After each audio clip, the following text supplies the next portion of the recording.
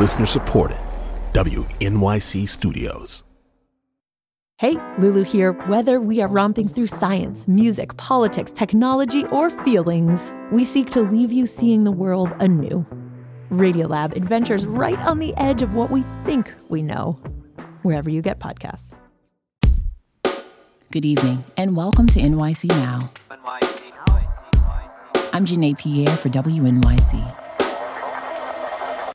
Thousands of special education students are still not getting the services they need despite a dramatic increase in spending. That's according to a new report from New York City's comptroller. The report also says children in Black, brown, and low-income communities are less likely to get support like physical therapy, speech therapy, or counseling. Faced with these challenges, more and more families are suing the city to pay for services delivered by outside providers. Comptroller Brad Lander says that's costly and increases the potential for fraud. The Adams administration says it agrees that more work must be done to improve special education. They say the goal is to serve more students within public schools. One of Brooklyn's biggest music venues is being hit with a second lawsuit. WNYC's Veronica Del Valle has more. Avant Gardner is being sued for more than $2.5 million in damages by T&M USA, the investigations company that used to oversee it. In a lawsuit filed in Manhattan's Supreme Court last week, T&M claims Avant Gardner illegally ended its monitorship and breached its contract. In 2020, the state's liquor authority mandated that Avant Gardner appoint an overseer after it was issued more than 50 disciplinary charges. The music venue also faces a $7.5 million lawsuit from past partygoers who claim they were harassed at a Pride Month event. Stick around. There's more after the break. What should I play? I haven't even tried this piano yet. Why don't we play a little bit of a piece that I think you might know?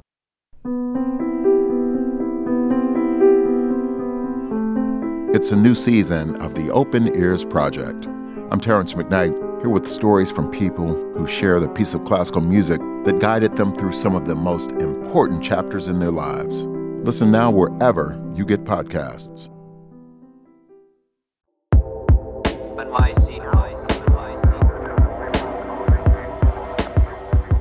A shortage of housing for the recent surge of migrant arrivals in New York City reached what some called a breaking point earlier this summer.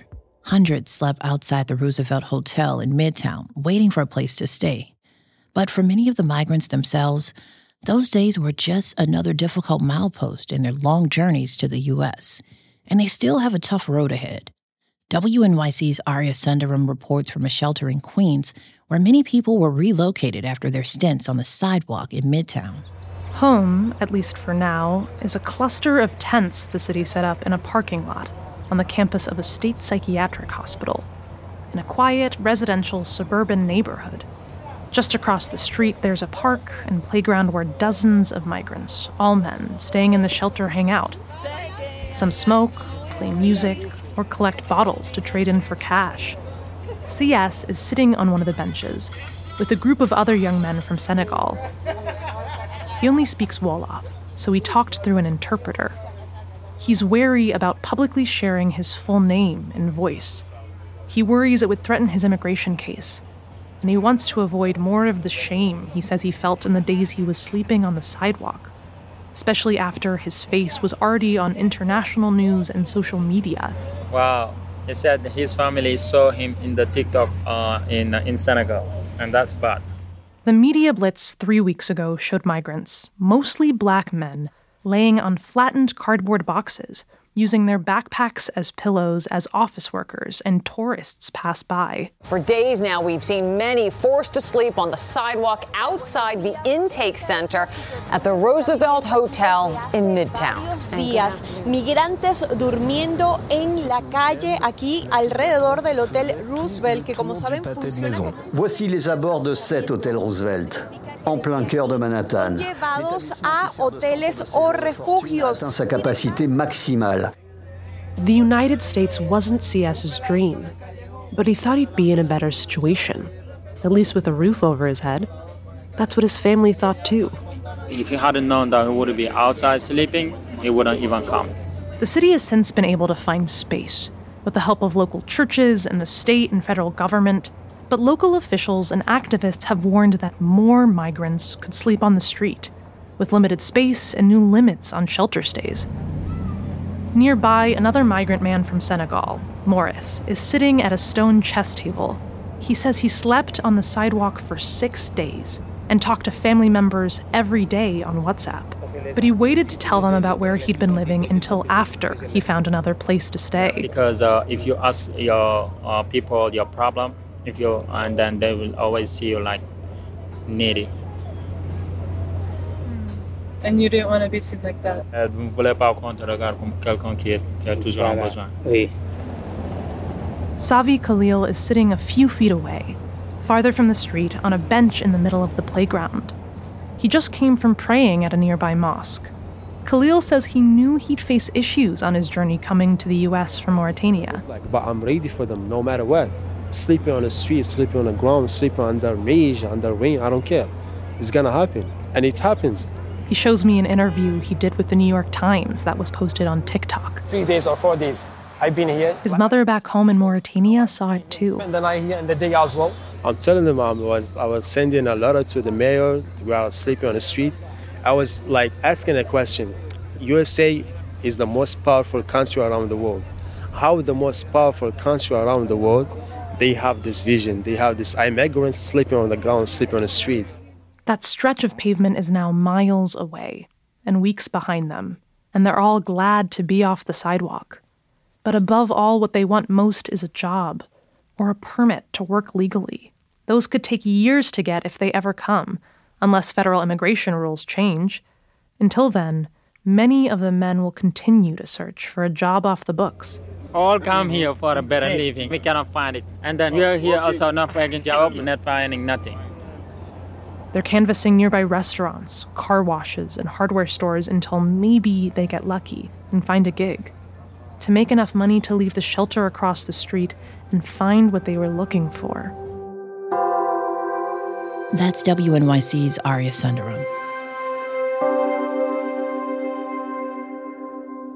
It's been a big summer for hip-hop, as the culture celebrates 50 years since it emerged on the streets of the Bronx. We're marking the occasion by amplifying the voices of women from our area who have been influenced by the genre. My name is Sharon Lee de la Cruz. I'm an artist, educator, and activist from New York City. Hip-hop first influenced my life from the very beginning. Literally, I'm born and raised in the South Bronx, so it's all over. It's all over the place. And I have vivid memories of huge Tats Crew murals, always just vivid memories around color and murals and just a lot of graffiti around. Not that I knew it at the time, but a couple of years ago when I stepped back and looked at my work, I totally see graffiti influence, especially around the color usage. I really love characters, but those characters are definitely, or at least the characters that I gravitate towards the most, have an influence of graffiti culture and graffiti characters. So narrative on walls and these kind of exaggerations. There's a long visual history of hip hop that's intertwined with Looney Tunes, or these kind of characters that were, fashioned in hip hop clothes Echo, Fubu, so just kind of this fun intertwine of popular media culture and then what is considered hip hop. I think at its core, hip hop is about storytelling. There's this story of rebellion that is really beautiful and powerful. And so when I listen to hip hop tracks, sometimes I laugh, sometimes I cry, sometimes I'm oof, moved. I'm always, I think, curious about the tracks that just make me want to punch something, those songs that make me feel I can run faster, or punch harder, right? And so that's the part of hip hop that's that's the story, and that's the part that motivates me to be better, make better art, and just kind of even just a visceral reaction to just feel better. Sharon Lee de la Cruz is an artist, educator, and activist from New York City. Thanks for listening to NYC Now from WNYC. Catch Catch us every weekday, 3 times a day. We'll be back tomorrow.